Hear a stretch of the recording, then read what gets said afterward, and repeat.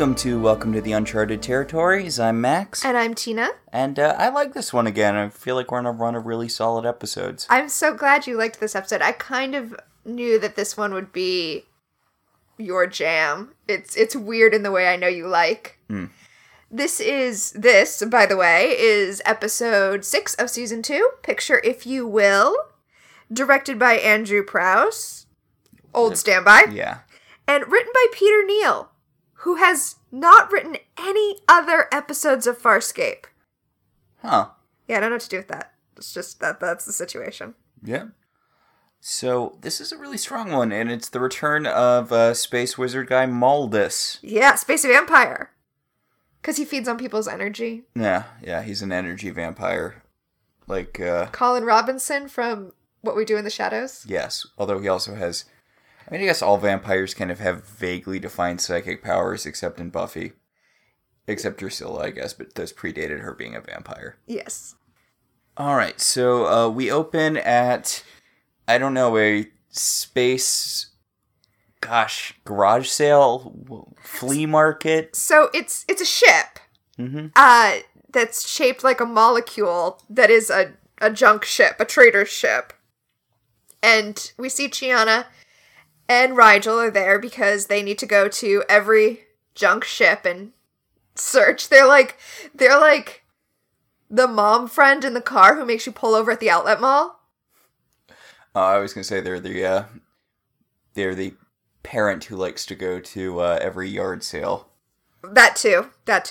There's some overlap there. There definitely is, and also, I'm sorry to let you know, I am that parent.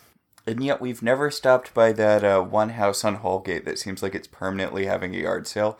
At some point it stops being a yard sale and becomes a small business. Well, we had our kid during the pandemic, which has not ended yet, so I haven't been able to be the parent who's like, oh, yard sale, yet. But I must warn you, I will be that parent. I wasn't aware how insidious parent stuff kind of sneaks up on you. Oh, no. Yes, okay, so we should... Are we going to tell our listeners this? Yes, go ahead. So we're watching New Girl, or we watched New Girl. All of it, we just marathoned it. Which Max kept referring to as the New Girl, because he is a dad now. And apparently that's what happens to your brain when you're a dad. You just start... I didn't know, you just start adding the word "the" to TV shows. It's a totally subconscious thing. I thought it was The New Girl, but no, it's just New Girl. Just New Girl. Just like it's just Batman. It's not the Batman. Oh, people will fight you on that. Nerdy, sad people will fight you on that. Well, but they'll fight me on anything. I've never liked the whole, it's the Batman. What is that? Honestly, if somebody... I know we're talking about it being a dad thing, but if somebody refers to Batman as the Batman as opposed to Batman, I don't think of them as being like a dad guy. I think of them as being dark and gritty. I associate the Batman with kind of the dark, gritty Batman. No, you don't understand. It's German for the Batman. The. Let's talk about Farscape. Alright, so Chiana is really into this picture that the old lady? Yes, she is an old lady in quite a headscarf with like dangly crystals on it. She's doing a voice. She's doing a voice and a half. I don't know what kind of voice, but she's definitely doing one. So Chiana's looking at a painting that has a picture of an Abari on it, and Rigel is looking at a Hynerian tiara. Which he claims is the fakest faked ever fake. He offers the trader 1 food cube for it, and Aaron, who is babysitting them on this expedition, is like, we don't have that many food cubes. And Rigel's like, but it's a good fake. I'm gonna flip it. Maybe you shouldn't have blown up all those crackers. Right? So Chiana looks at the painting and she sees that the picture of the Nabari has changed and now it looks way more like her. And also there's a picture in the picture, included in the image now, is a picture of a necklace that Chiana says was her favorite necklace, but she lost it. So I do like how Aaron is basically... I know you said the mom friend who likes to stop at garage sales, but she's the mom friend who's like, okay, we have... I guess maybe more the dad friend on a shopping trip who's like, okay, we came here to buy one thing. If they don't have the one thing, we're just going to leave. We're not browsing.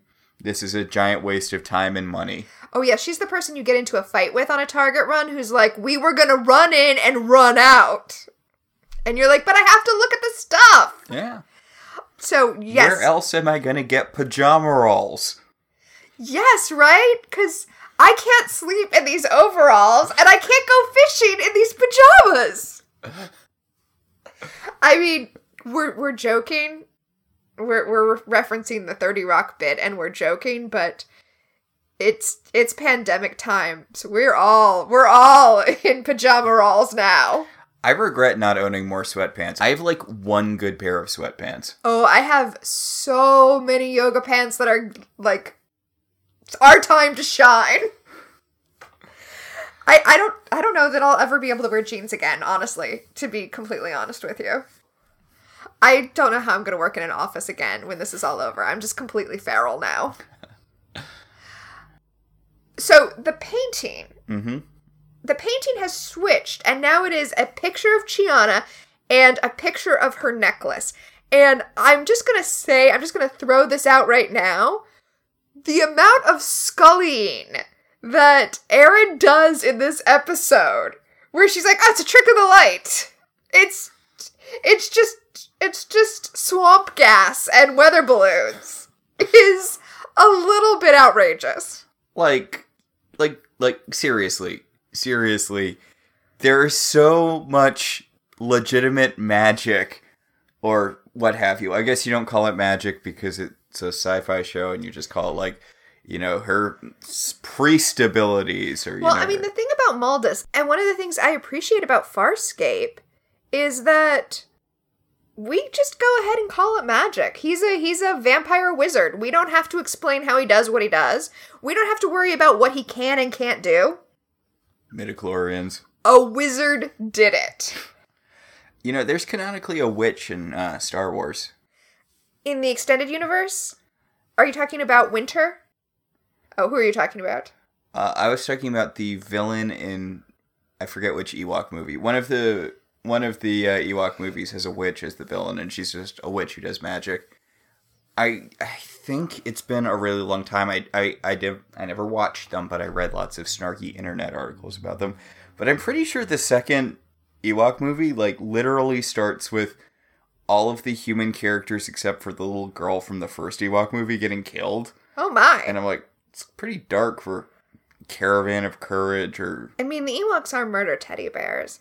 Also, I'm pretty sure that a science-minded person in the Star Wars universe would say that this woman was tapping into the Force without really knowing what she was doing and calling it different things.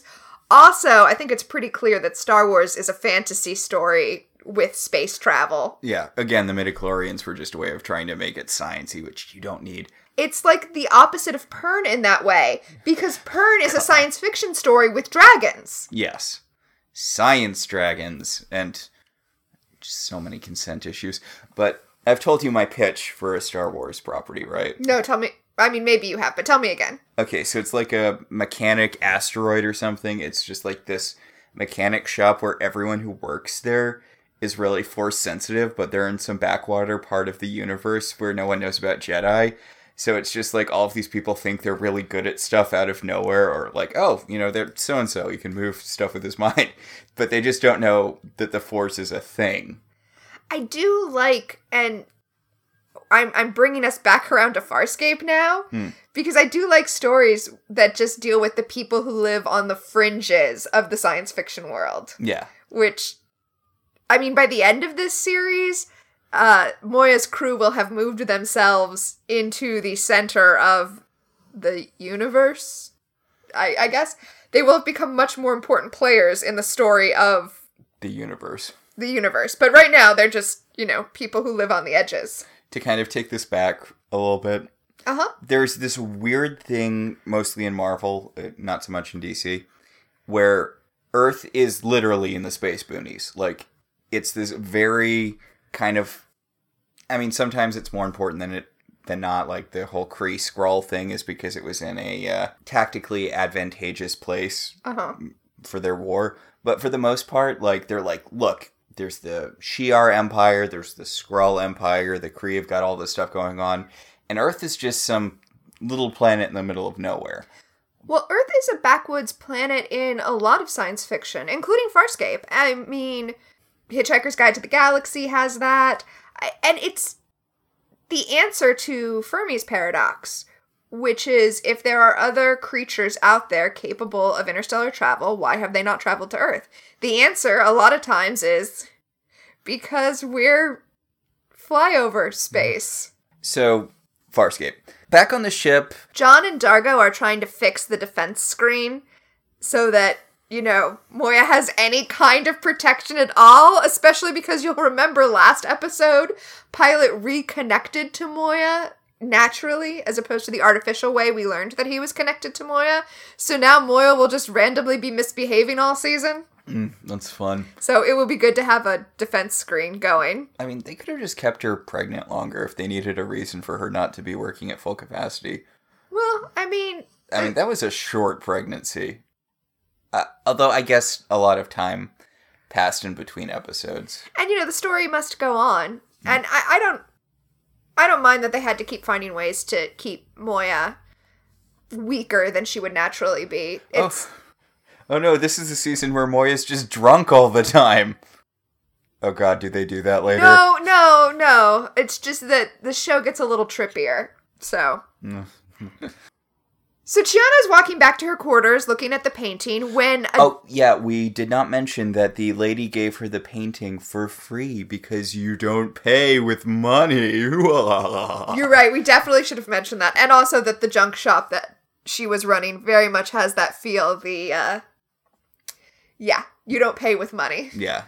So Chiana takes the painting, and back on Moya, she sees that a DRD has her necklace, her lost favorite necklace, which we have never seen before and will never see again. Oh my god, it's Izzy's necklace from Gallivant. Yes, her medallion that she absolutely always wears. I've spent a lot of time with you, and I don't remember that necklace. Well, clearly you're mistaken because I'm always wearing it. You know, I really like this necklace. It looks very, like, chic punk. Honestly, I think it looks kind of high fashion-y. I mean, like you said, chic, but it has a real something one would wear to the Met Ball quality to it. I could see that, yeah. I'm surprised the DRDs are doing her favors considering she murdered one of them in the episode where she went to... The planet, the... Graveyard Planet. Yes, the Graveyard Planet. Yeah. They're very forgiving, the DRDs. I guess they'd have to be. So, once Chiana takes the necklace, the picture changes, and it now shows Chiana with a broken leg. Oh my god, what is this, a Goosebumps book? I mean, it is. It's literally the Goosebumps book, Smile and Say Die. Say cheese and die. Yes, that's it. Say cheese and die. With the magical camera that takes pictures of bad things happening in the future and also makes them happen. And then Chiana falls and breaks her leg. And I know this not because I was into Goosebumps as a kid, but because I got really, really into the Blogger Beware, which this guy just kind of sums up all the Goosebumps books, but he's very funny. It's like how I know what happens in every episode of Full House, despite not ever watching Full House. But, well, I like listening to Goosebumps Monthly on the Pop Arena channel, which is a summary of Goosebumps books. Honestly, there's a few pretty good Goosebumps podcasts out there, too. It's weird because I have literally no connection to the property, you know, because I didn't really read them as a kid. Because I went from, these covers freak me out, I'm not going to read them, to, oh my god, these books are so poorly written, I'm not going to read them. I was just a little too old for Goosebumps when they came out, but I did read R.L. Stein's Fear Street. That's how old I am. I'm right in that sweet spot.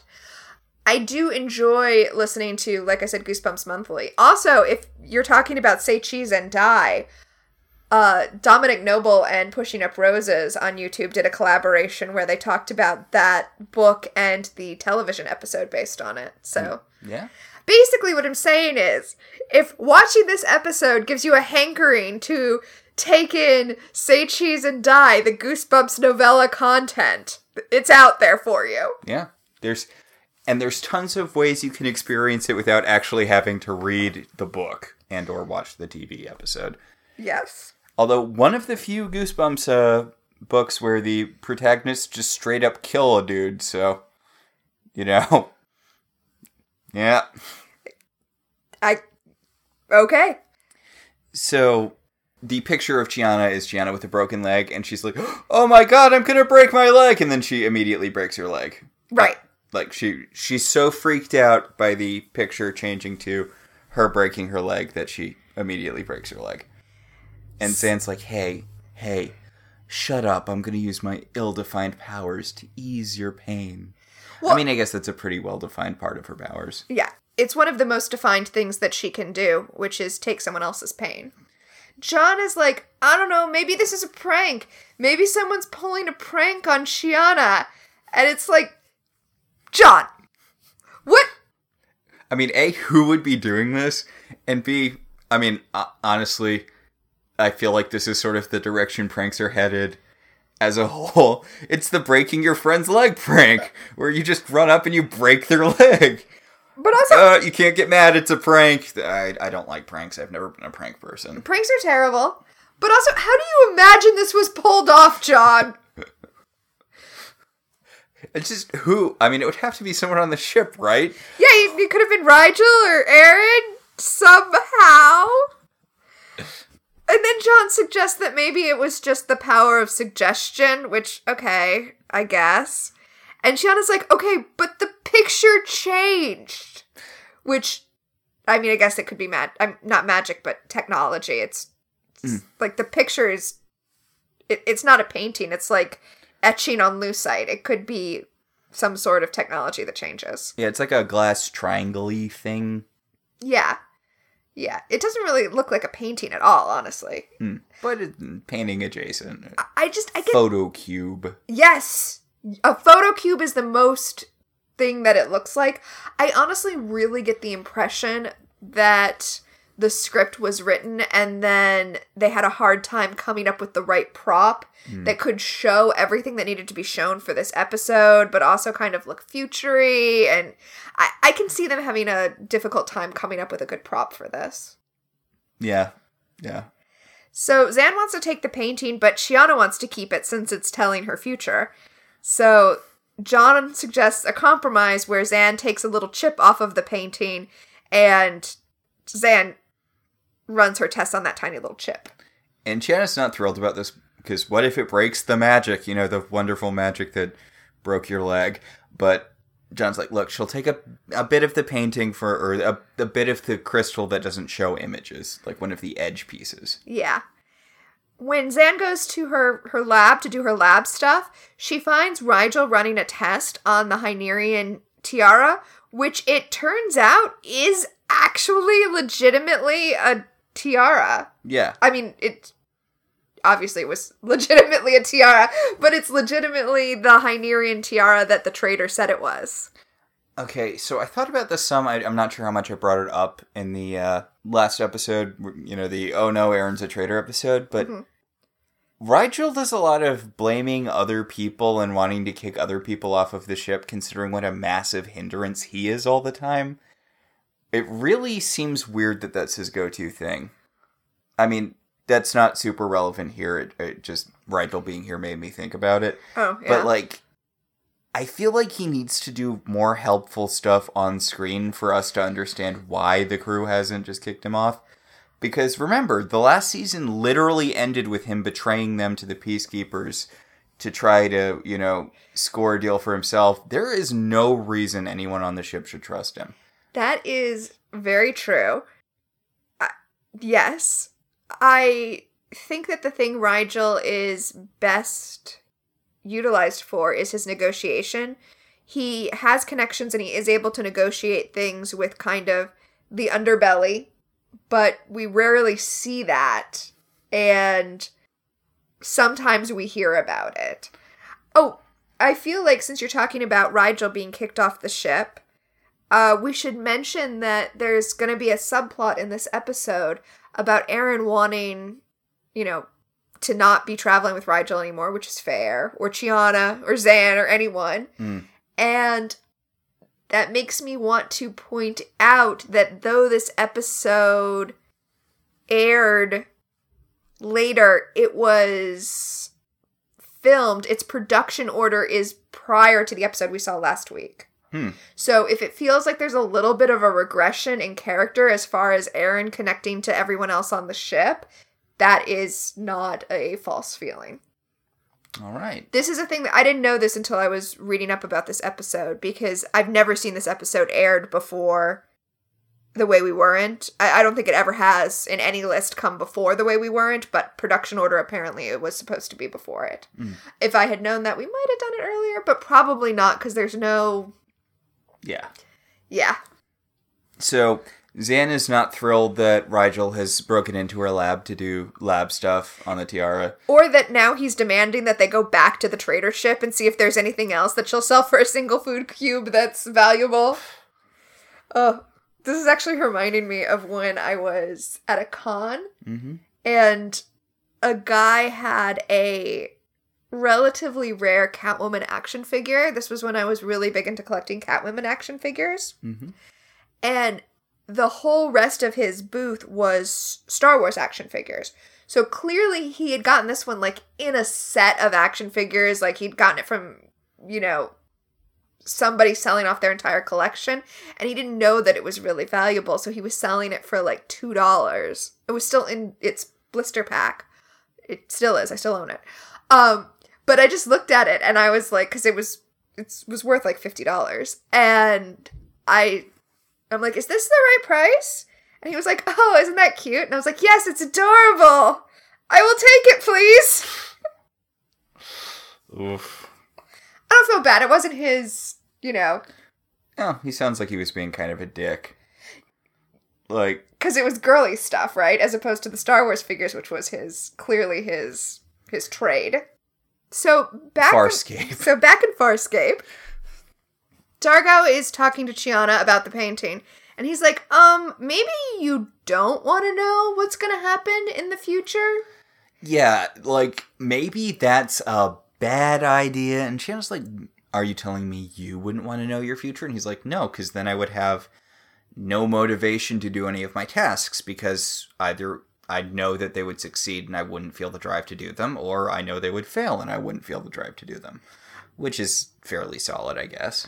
I mean, we spent a long time talking about Goosebumps and how this is a story from Goosebumps, but really this is a very Twilight Zone premise, which makes sense since the episode is in fact called Picture If You Will.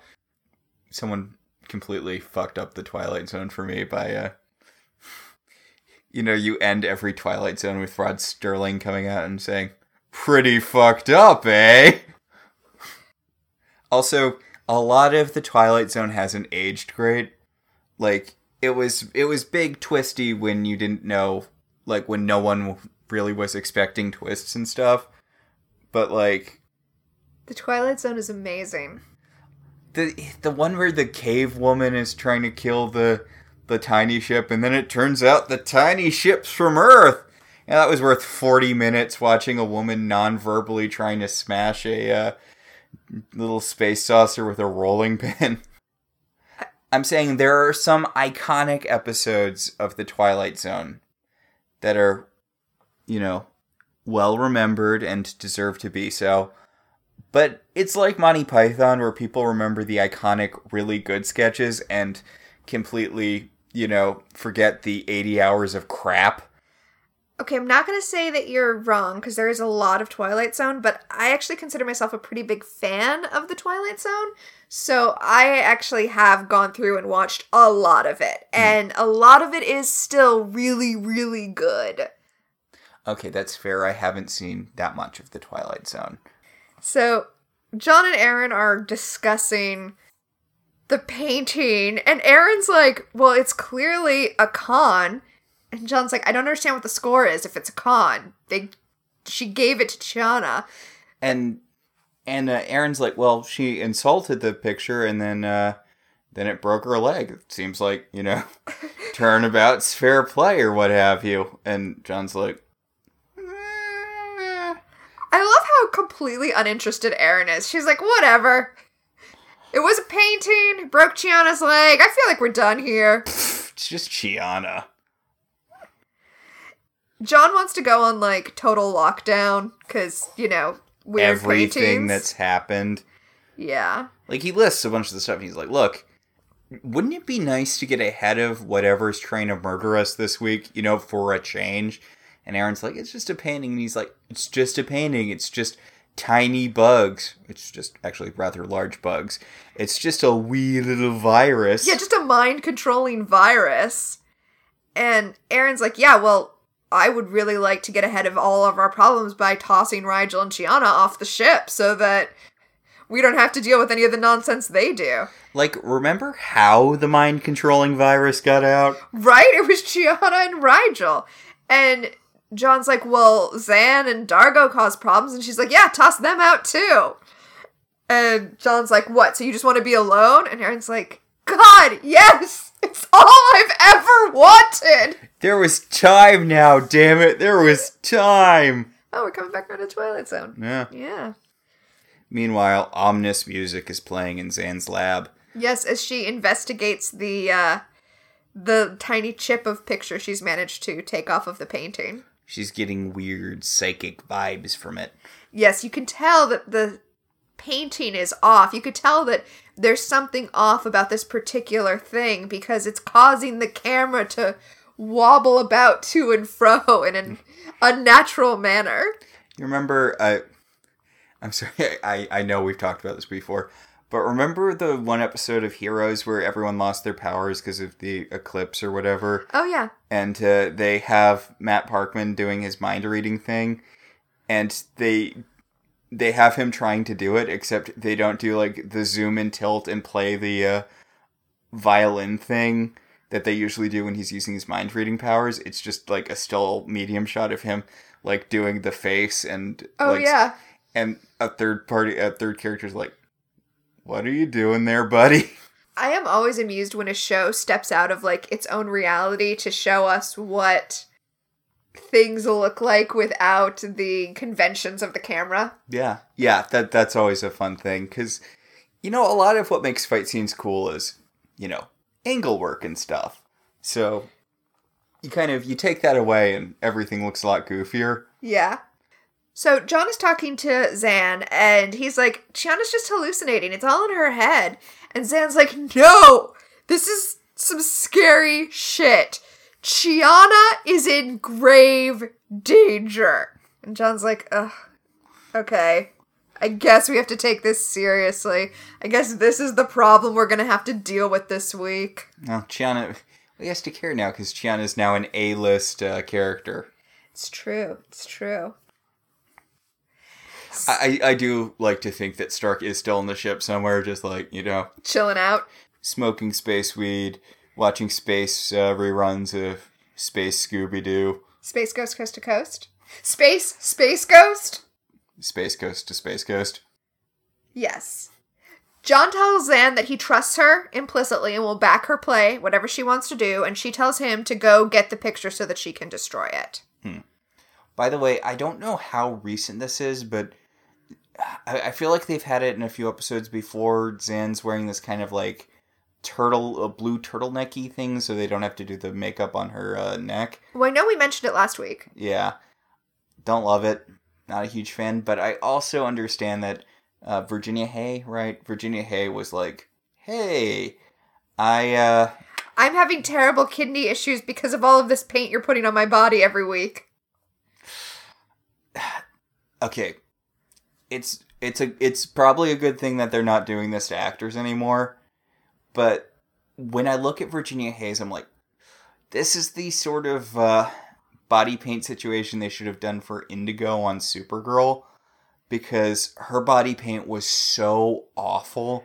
And I'm like, Zan looks so much more like this character, just skin-wise. I mean, I don't really have a problem with the body paint they put on Indigo, but they put her in a terrible, terrible, terrible wig. Like, the wig is unforgivable. I mean, her whole aesthetic was, I mean, the outfit was fine. The outfit was fine. It was just like, her face was bad. Her face and her hair were bad. Well, the wig was both a bad choice, as far as the way they styled it, and cheaply done. So, It was cornrows on one side and there was like a braided crown over the top of it. No. Although it was fun that she was apparently played by the actress who played Supergirl on Smallville. That was cute. Yeah, I like that. So the painting changes, and it stops showing Chiana with a broken leg, and now it shows her burning to death. And Chiana starts screaming because that is frightening. Yes, burning to death is bad. Hot you should take avoid here. it if you can. Oh. Unintentional, but... Oh, that was unintentional? That was totally unintentional. But... So Chiana's freaking out because she doesn't want to be burned alive. Fair. And Aaron is still like, oh, please. Though you're not going to burn to death just because the portrait said you would. Just because the portrait said you were going to find your necklace and then you did, and then the portrait said you were going to break your leg and then you did, it doesn't mean you're going to burn to death. It's not like things come in threes or anything. John brings the portrait to Zan to try to figure out how to stop it from happening. And meanwhile, Dargo is carrying Chiana out of the room to keep her safe, to bring her someplace safe. He puts her in the freezer, because that's the place she's least likely to burn to death, presumably. Fair. And Aaron is still shouting at her. Aaron's like, it's all in your head, Chiana. God. So, John wants to make sure that, Chiana won't die in the freezer because like that one episode of Punky Brewster? Yes, like that thing that used to be a big problem with kids getting trapped in abandoned refrigerators and dying. Uh-huh. Just a horrifying thing that apparently used to be fairly commonplace in America. Yeah. Well, Pilot says that he'll keep the airflow going and he'll turn the temperature down a little bit so that she doesn't freeze to death. And then the freezer bursts into flame.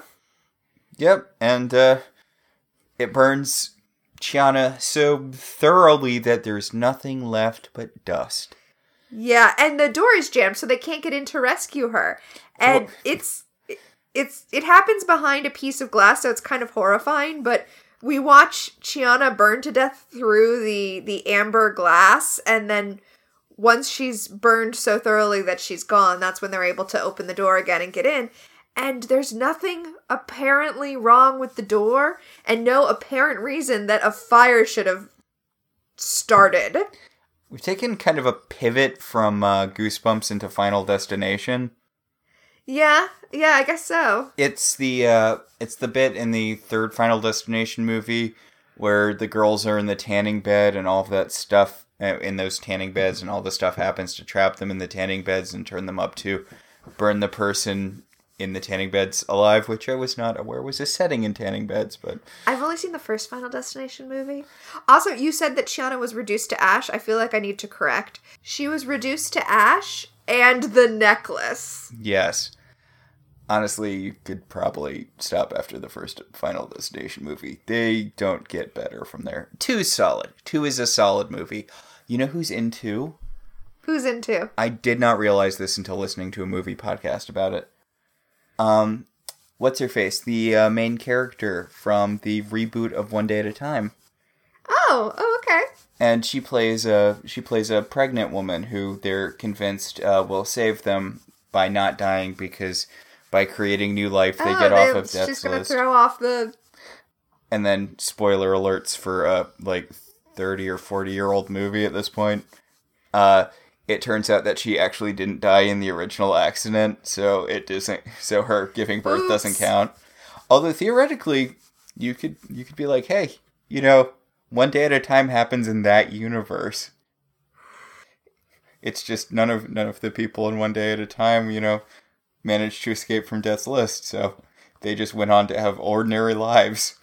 I guess you could say that about all sitcoms, though. Yes. Friends is happening in the Saw universe. It's just they're in a different part of the country, and they've just never been caught by Jigsaw. Yeah, and they're not going to, because I'd imagine all of his stuff has to be pretty local. So in Zan's laboratory, Rigel is being a real dick. He's like, so you knew she was going to burn to death because you had the painting, and yet you still failed to save her. Huh, you're terrible. And Zan's like, where were you? And Rigel's like, nobody told me stuff was happening. Well, yeah. I mean, I get what she's doing there, but also when has Rigel ever improved a situation, so... Yeah, that's true. Anyway, now that Shiana's dead, he's gonna go honor her memory by taking all of her stuff. It's what she would have wanted. Ugh. Anyway, Dargo and Zan are both blaming themselves. They're like, oh, we should have smashed the painting harder. And, I mean, they haven't smashed the painting yet. But they're like, oh, we should have smashed the painting or taken it away or done something. And Zan throws some lighter fluid on it and lights it on fire, which is fitting, I guess. Yeah, look, it's ironic. It's like rain on your wedding day. Yeah, you know, the painting burned Shiana, so now they'll burn the painting. And I'm sure that will be the end of it. I'm sure we've seen the last of this painting. All right, so next week on Farscape. No, I'm just kidding. Obviously, I'm just kidding. Yeah, I mean, we've only been talking for like an hour. Clearly, we're not done talking about this 40-minute TV show. So, Aaron's like, you shouldn't blame yourselves because, you know, this whole situation is stupid and I don't want any part of it. Okay, so she is actually trying to figure out from Pilot what was the malfunction that caused the fire. And Pilot's like, there was no malfunction. Nothing caused the fire. But Aaron is not willing to believe that because the alternative is a wizard did it. And Aaron is not ready to accept that the explanation is a wizard did it. Which is ridiculous because you've dealt with so much stuff that's at least wizard adjacent. I mean, they've dealt with this particular wizard. Was she there for that, though? She was there. Yeah, okay, then what are we doing? Well, John shows up to give us some insight. He tells Aaron that it's not her fault and that she's just casting around trying to find someone to blame because otherwise she's going to blame herself for not saving Shiana. I mean, I guess she is kind of blaming herself, but I mean, it's not. It is legitimately not really on her. No, it's not. Meanwhile, the painting has come back to life. It exists again, and now Dargo is in the painting. And Dargo is getting impaled. Yes, he's being impaled by what he says is a symbol for Qualta Blade. And he smashes the painting because That'll fix it. You're right. Burning it didn't fix it, but smashing it will definitely fix it. Smashing it, and they're going to shoot it out into space.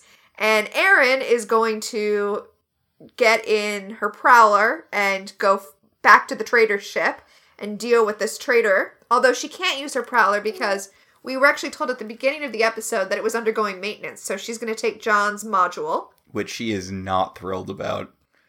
No, she's not. I mean, it is basically a shopping cart that someone put a motor on. Oh my gosh, that's such a good explanation for what the Farscape 1 is. I'm pretty sure you came up with it in the episode, the desert planet one, where they had to wear those sunglasses. Oh, did I? Oh. So now they have flushed the pieces of the portrait into space, and they're flying away from the pieces of the portrait. Problem solved. Yep, that's the last we'll ever see of that portrait. And now Zan hears whispering. Hey, maybe it's Stark. God. Help, I'm trapped in the walls. I've been surviving on crumbs and mice. You know, like the boy in the movie The Boy. I'm just spoiling all these horror movies all willy-nilly. Wait, which horror movie is that? It's the one where it's called The Boy, and it's about this couple, this like weird rich couple hire this nanny to take care of, you know, their son, the boy, and it's this like life-sized wooden puppet of a 10-year-old, and it like moves when she's not looking at it, and it's like, oh, is the puppet alive? And it turns out that no, their son is just this guy who lives in the walls, and he communicates through the puppet. And oh, it's creepy. Yeah. So over on the Farscape 1, Aaron discovers that she has a stowaway. Rigel has stowed away because he wants to get into it with this traitor. Yeah, he wants more stuff she doesn't know is valuable. Because, you know, what good is a friend dying if you can't use it to profit? It's what Shiana would have wanted. Yeah, he does literally say, she sold us a cursed painting. She owes us some friend money. Yeah. So, back on Moya, the painting is back in Dargo's quarters, showing him impaled. And I really like the combination of Dargo's just staring at it like, well, Of course. And, wah wah. And Zan's like, oh no! And Dargo's just like, it figures. He's like, look, if I'm gonna get impaled, I'm gonna get impaled. What happens, happens. And Zan's like, no, we can fight destiny. And he's like, I don't have that much going on anyway.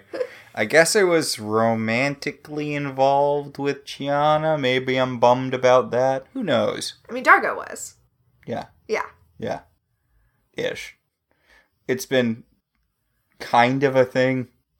I feel like they've been more explicit about it the last couple of episodes. Anyway, Dargo gives his quantum... Well, they can't kiss because the makeup would rub off on each other. Oh, it's true. Dargo gives the Qualta Blade to Zan and is like, here, you hang on to this and then it can't pierce me, and there we go. Now, Zan, don't you impale me. And then Dargos takes John aside for a heartfelt conversation in the cargo bay where he's like, hey, thanks for being such a good friend to me, and, like, if I had to be stuck out here in the uncharted territories, I'm glad it's with you. Thank you for being a friend. And then the engines on Aaron's Prowler turn on, and the point of the Prowler spears Dargo like he's some sort of sea witch. God. And he shatters. Did anyone else know that the Slayer was a robot? Because I feel like John should have some questions about Dargo shattering like that. Yes, he shatters into 1,000 pieces, which is not what normally happens when you get speared with the prow of a ship. And Dargo is magically teleported into someone who's learning how to use Blender's first sci-fi scape. Yes, yeah, he's inside the painting now. Yeah, and it's all like... It's a hallway with a bunch of archways that look out onto space, and apparently, like, it's non-Euclidean. It's like an MC Escher painting. Well, it's, if you don't know, Blender is a 3D rendering software that is free to use, and you can do some kind of neat stuff with it. But it does have a lot of, okay, we built a bunch of spacescapes in Blender, and it feels alternate dimension-y because we're using 3D technology. So it's not supposed to look real, so it doesn't matter that it doesn't. Yes. But Dargo can see Chiana outside of one of the archways, but he can't get to her, even though theoretically she's just outside the archway. She's upside down in the archway. Upside down and gigantic. Yeah. And she's like, Dargo, I don't know where I am. And he's like, I'll go through the archway and find you. And she's like, Dargo, no! Back on Moya, the painting has changed, and now it shows John getting electrocuted like the movie poster for National Lampoon's Christmas Vacation. It's pretty wacky. So, John's like, this might as well happen. I do like how kind of resigned everyone is as soon as the painting picks them after Chiana. Because John does have a Dargo like, He's like, Zan, I know I told you I'd have your back, whatever you wanted to do, so tell me what we're gonna do. Just, let's figure this out. Tell me your plan. Meanwhile, on the molecule, the old lady is like, I don't know what you're talking about. It was just an ordinary painting. I started to try to do the accent, but I don't know. The accent feels kind of offensive. I don't know what she was going for, but it feels offensive. Yeah, I can see that. Rigel tries to do like a good cop, bad cop thing, where he's like, oh, she's in a really bad mood. And Aaron's like, shut up, Rigel, I am in a really bad mood. Yeah, basically. And then the traitor finally tells Aaron, I had to do it. He made me do it. Yep, it was Maldus. She reports back to John and Zan that Maldus is the one behind this. It's that wizard vampire from that episode that we had last season. Yeah, the one that Zan blew up by having sex with that red dude. And John's like, didn't you blow him up by having sex with that red dude? And Zan's like, I knew he would reconstitute, but this soon? Does this mean we're going to be having wacky, sexy adventures with him every other week? Is he going to be this show's Barbas, where he shows up once a season? And is he going to be this show's Barbas? No, he's only in these 2 episodes. But okay, yes, that is what John is saying.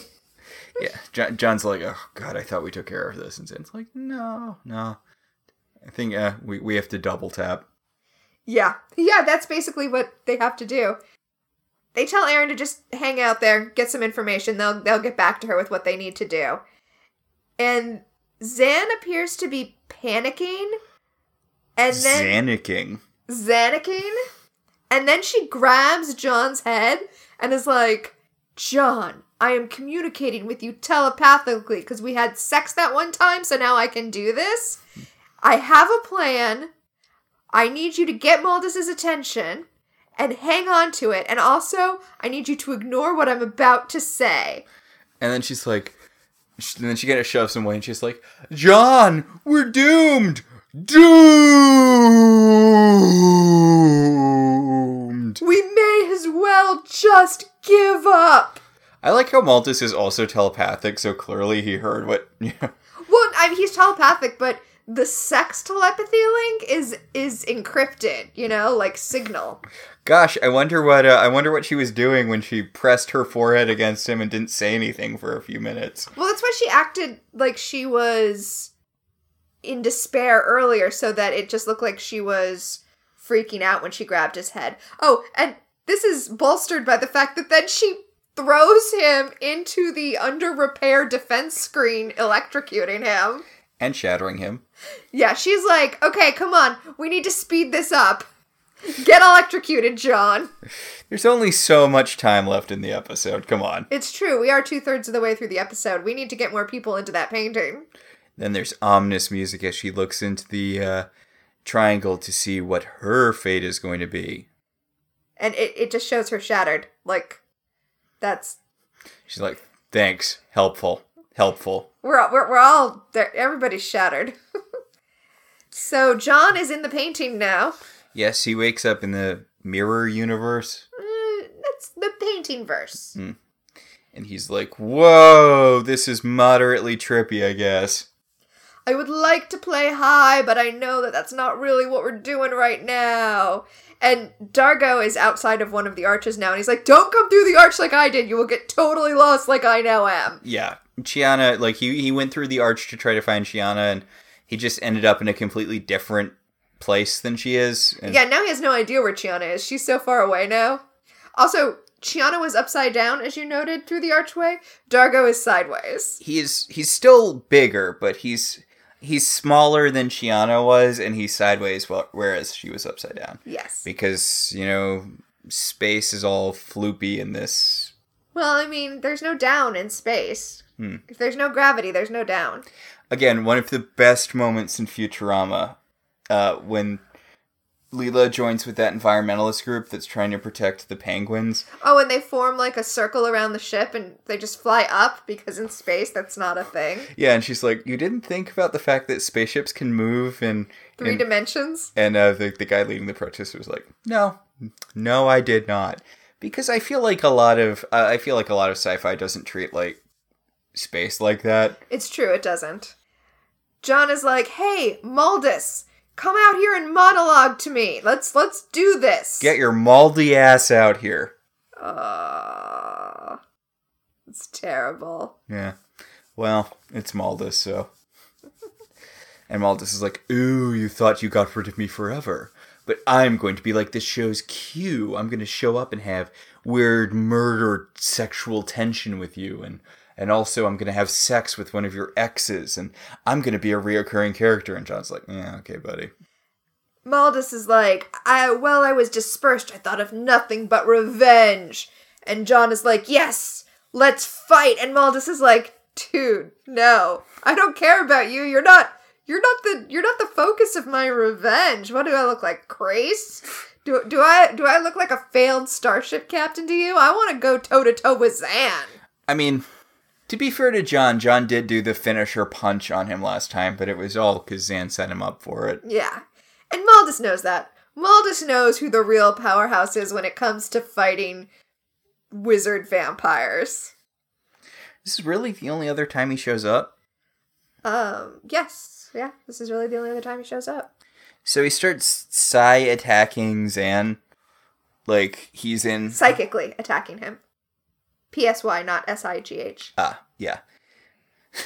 Sigh, attacking Zan. Zan! But she's like doing the telepath thing where she's like, no, my head, and she's grabbing it. And, if you've seen anything Jean Grey did in the X-Men animated series, it looks like a Jean Grey attack. Yes, I've said it before on Twitter, and I'll say it again. The 90s X-Men animated series is to Jean Grey what Super Friends is to Aquaman. Like, it ruined Jean Grey for a whole generation of people who like the X-Men. Oh, yeah. So... that and all of the terrible Dark Phoenix adaptations. Yeah. So, Maldus told John that John is not his nemesis. Zan is his nemesis. But as long as he's waiting for Zan, he's going to go ahead and taunt John. And he does, and he tells John that Zan's not going to save them. She's not going to come and do a Delvian mind trick this time. And I think maybe someone's a little too confident considering how things went last time. Yeah, like, you have a lot of confidence that you can beat a lady who pretty handily handed you your ass last time. Granted, she did have help, but other stuff has happened since you kerploded. She leveled up! So, he doesn't even have a fancy way to kill her. She's in Pilot's den talking to Pilot, and he, shouts into her mind until she falls backwards into the pit in the center of Pilot's den. Pilot's like, huh. Yep. Pilot's like, this is the person who's going to save us. Great. I feel confident. So, Zan falls on the floor and... in the painting, and John gives her a, inspirational speech. He's like, don't give up. And she's like, never give up. Never surrender. And Maldus is all like, ha, I'm an energy vampire. I can tell how afraid she is. And I'm going to bring everybody back into these archways so that we can all enjoy my monologuing. And Shiana's like, who is this guy? I wasn't here last time. Yeah, I was not around for the last adventure. What's going on? What's the deal here? Shiana's like, it is always something with you people. And John explains, Maldus' deal, energy vampire, space, ill-defined psychic powers.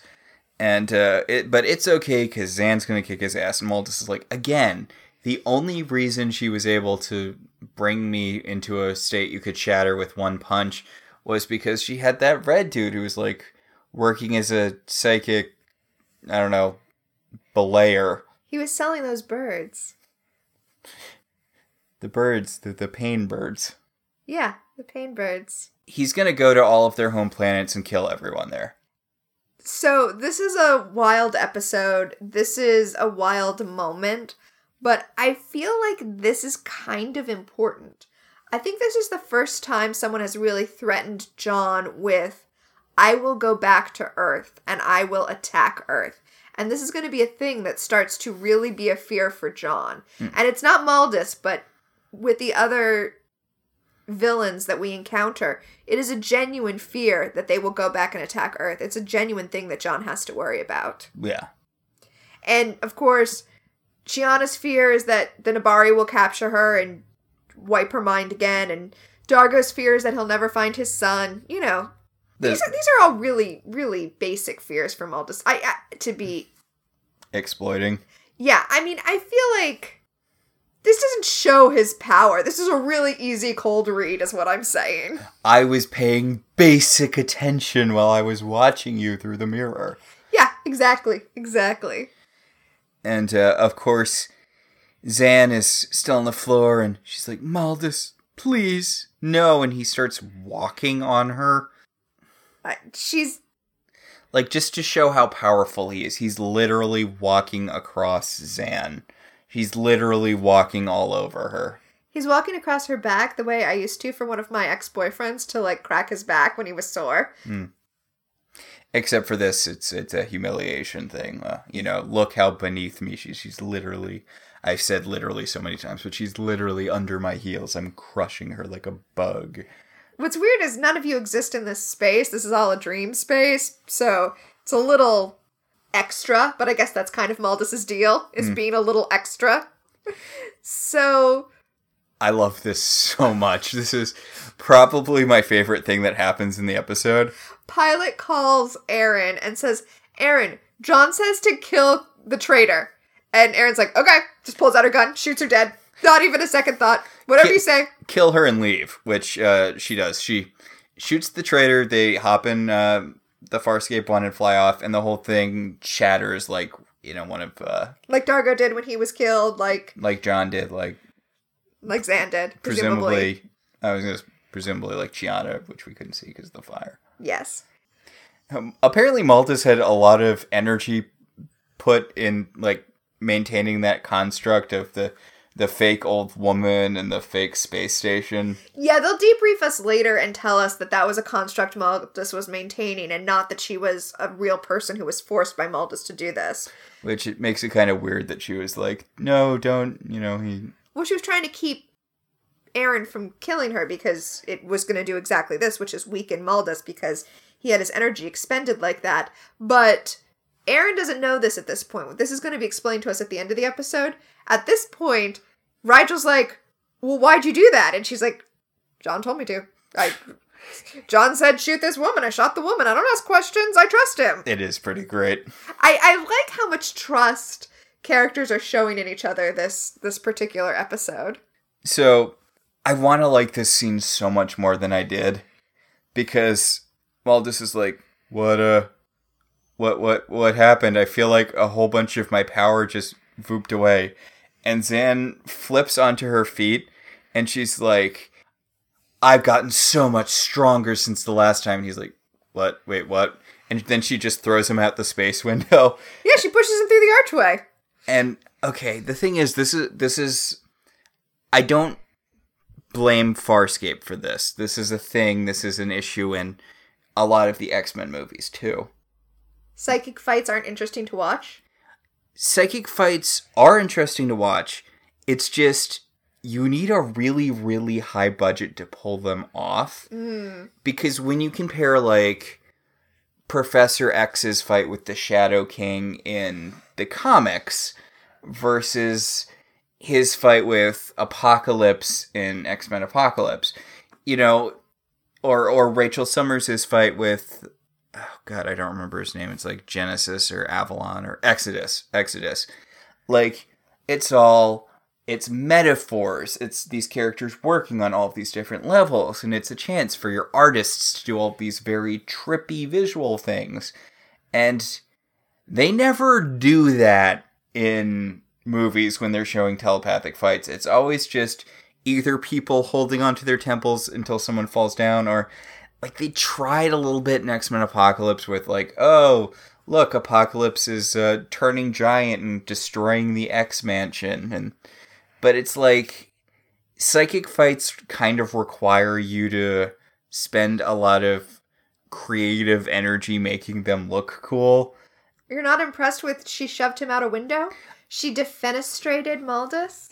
I mean, we actually talked about this a little bit when we were watching, we just finished season 1 of Supergirl, where they have Indigo beat up these guys, and I'm like, she has energy powers.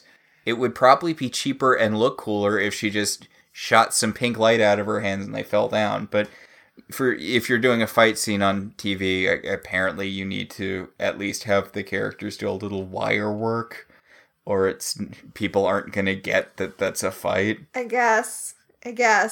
Well, that is how the fight goes down here. She pushes him out a window. And now he's dead forever.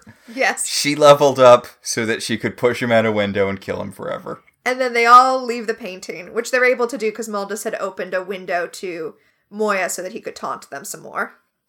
Dumb move. It was a dumb move. It was some real classic evil overlord, unforced error stuff.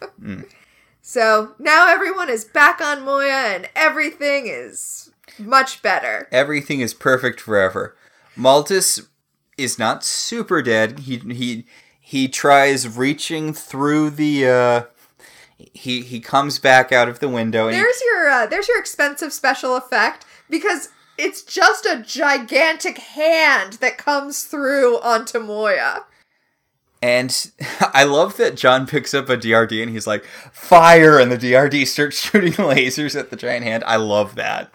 Yeah, he gets driven back with DRD fire. And then we see the window, the window that was opened up into the painting verse shatters the way everything that Maldus has constructed shatters in this episode. And now he's gone forever. Oh, also, I think they fired from Aaron's Prowler, too. That's true, yes. John says to Zan, that was your plan? Push him out a window? And Zan's like, it worked, so... Hey, are you dead? No? Then shut up. It's like a plane, right? Any landing that you walk away from is a good landing. Mm. And then we have, as I said, the moment where Chiana and Rigel are in the dining room and they're talking about, wait, explain to me the physics, the psychics of what happened. And they explain that, the traitor was actually a construction of Maldus's mind. Oh, also, in case you were wondering, Rigel's Hynerian tiara disappeared when everything shattered too, so. Yeah, because why would you have a fake tiara and a projection? Right, exactly. But Chiana's going all CinemaSins, and she's like, then why is my leg still broken if everything was just a mental illusion? And I'm just like, I mean, to be fair, I'd be pretty pissed about that too if I was Chiana. I mean, she broke her leg because she tripped over the DRD, but no, I'd be pretty pissed. I would be pretty pissed if I still had a broken leg when everyone else got to come back. Yeah, she's like, I didn't burn to death, which good, and John wasn't electrocuted, and Dargo wasn't stabbed, but my leg is still broken. But then Chiana kind of looks straight at the camera and is like, you know what? Don't worry about it. Don't think about it too hard. Just repeat to yourself, it's just a show. I should really just relax. Yep. And then John and Zan in Zan's study are discussing, so, is Maldus really gone this time? And obviously not, John. Obviously he's not. Zan's like, with a being like Maldus, one can never be totally sure. Even though we killed him a lot less definitively than we did last time, but also apparently he doesn't come back, so, Yeah. I want to point out that it's not explicitly said, but Zan is wearing her priest robes again. Ooh, that is a nice touch. Yeah. I feel like she's found a little bit of her faith again. She tells John that she wasn't faking being scared. She really was scared. It's just that she did have a plan. I mean, real bravery is being scared and doing a thing anyway. Right? Exactly. And then that's the end of the episode. The end. I really like this episode. It has some weak points for me. Honest to God, if it had been done better, I really would have loved Zan beating Maldus in the Mindscape thing. Like, it's one of those moments which I would have freaking loved if it had been done better, but as it is, Here's the thing. I see your point, but I feel like the cheesiness of the effects is part of the charm of this particular episode. And also, honestly, if she had just been like, if she just gestured at him and he had flown out the window, I think I would have liked it more than her like, we had a wirework budget we needed to use. Flip, flip, flip, flip, flip, flip, flip. So, the next episode we're going to talk about is Home on the Remains. Yeah, right. And the Amazon description is, to obtain meat for the starving Zan, the crew journeys to a mining camp run by an overlord with an agenda of his own and an eye on Chiana. There's never a good person who's an overlord. Nope. No, there is not. It's inherently a bad position. Also, Zan needs meat. Zan needs meat. Okay. Alright, so I believe we have segments. We do have segments. Our first segment is A Distant Part of the Universe. And this is a segment where we talk about what world building worked for you this episode. See, the thing is, I don't know if this counts. Throw it out there anyway. Well, I really liked the trading post. I really liked the whole space garage sale thing, except it was just a mental projection. So I'm like, does that count as a universe building thing? I mean, I guess it's typical enough so they weren't surprised by it. Yeah, no, that's actually mine too. The idea that there are these trading vessels just floating about in space that you'll come across and you'll be like, oh, I guess we're going to board this vessel and trade with them. This floating flea market. Honestly, it kind of reminds me of the place John ends up in, like, the first episode that had the monster with, like, the tri-mouth. Right, but see, that makes sense because that was a trade planet. It makes sense to have a planet where you would go down and trade. The idea that there are just these peddlers flying around with their wares. I like that. No, yeah, I like it too. Like the episode with the that one character who was massively problematic. The pirate? The Zenetian pirate? Yeah. Yeah. Like, I really liked his concept, and it feels like this is what that guy does after he's done raiding destroyed vessels for valuables. Like, this is how he makes his living. And I'm like, yeah. Honestly, I would love to see that character again. Massively problematic stuff aside. But yes, I like space peddlers. I'm here for it. Yeah. That was my world building thing as well. You do get a real sense of the universe from this sort of thing, even though it was fake. Yes. Well, this one was fake, but they exist. So our second segment is strange alien creatures. I don't think we actually had any new puppets this week to talk about. I've been really feeling the lack of puppets in this show recently. They just talking about the three mouth thing, I'm like, they've come up with some really creative designs, and I don't like it when it's just like, oh, it's people but with forehead ridges. I can go to Star Trek for that. Well, I believe that next week we're going to have some interesting things, because next week the episode takes place on well, you'll see. Yeah. And our final segment is just looking for a way home, which is what emotionally resonated with you in this episode. Okay, I feel like I'm in a rut. I feel like I do the same things a lot. Again, Erin is sort of the emotional core for me in this episode, even though it's such a minor thing, her shooting the traitor.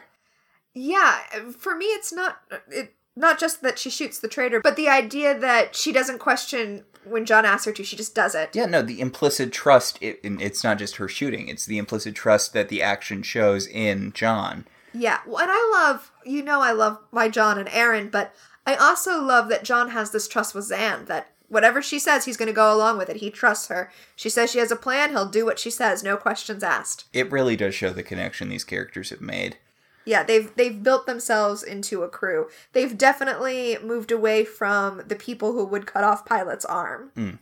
And this is on the heels of the whole Erin betrayal thing, which, but, you know, the whole, oh, I can't believe she did Peacekeeper stuff back when she was a Peacekeeper. I mean, yes, it's ridiculous for them to think that, but it makes sense for them to feel that, because they have become a family at this point. Yes. So I guess that's going to do it for us. Yeah, that should about do it for this week. Our show is partially listener supported. If you want to be one of our supporters, you should head over to our website, www.welcometotelevision.net, and click on our Patreon link.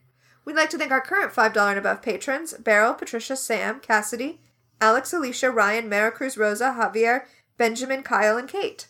If you'd like to support the show in other ways, you could always rate and review us on Apple Podcasts. It helps other people find the show.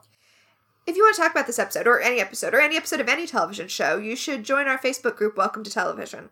We can also be contacted at I Love TV Zines on Twitter, or ilovetelevisionzines@gmail.com. So until next time, I'm Tina. And I'm Max. And this has been Welcome to the Uncharted Territories.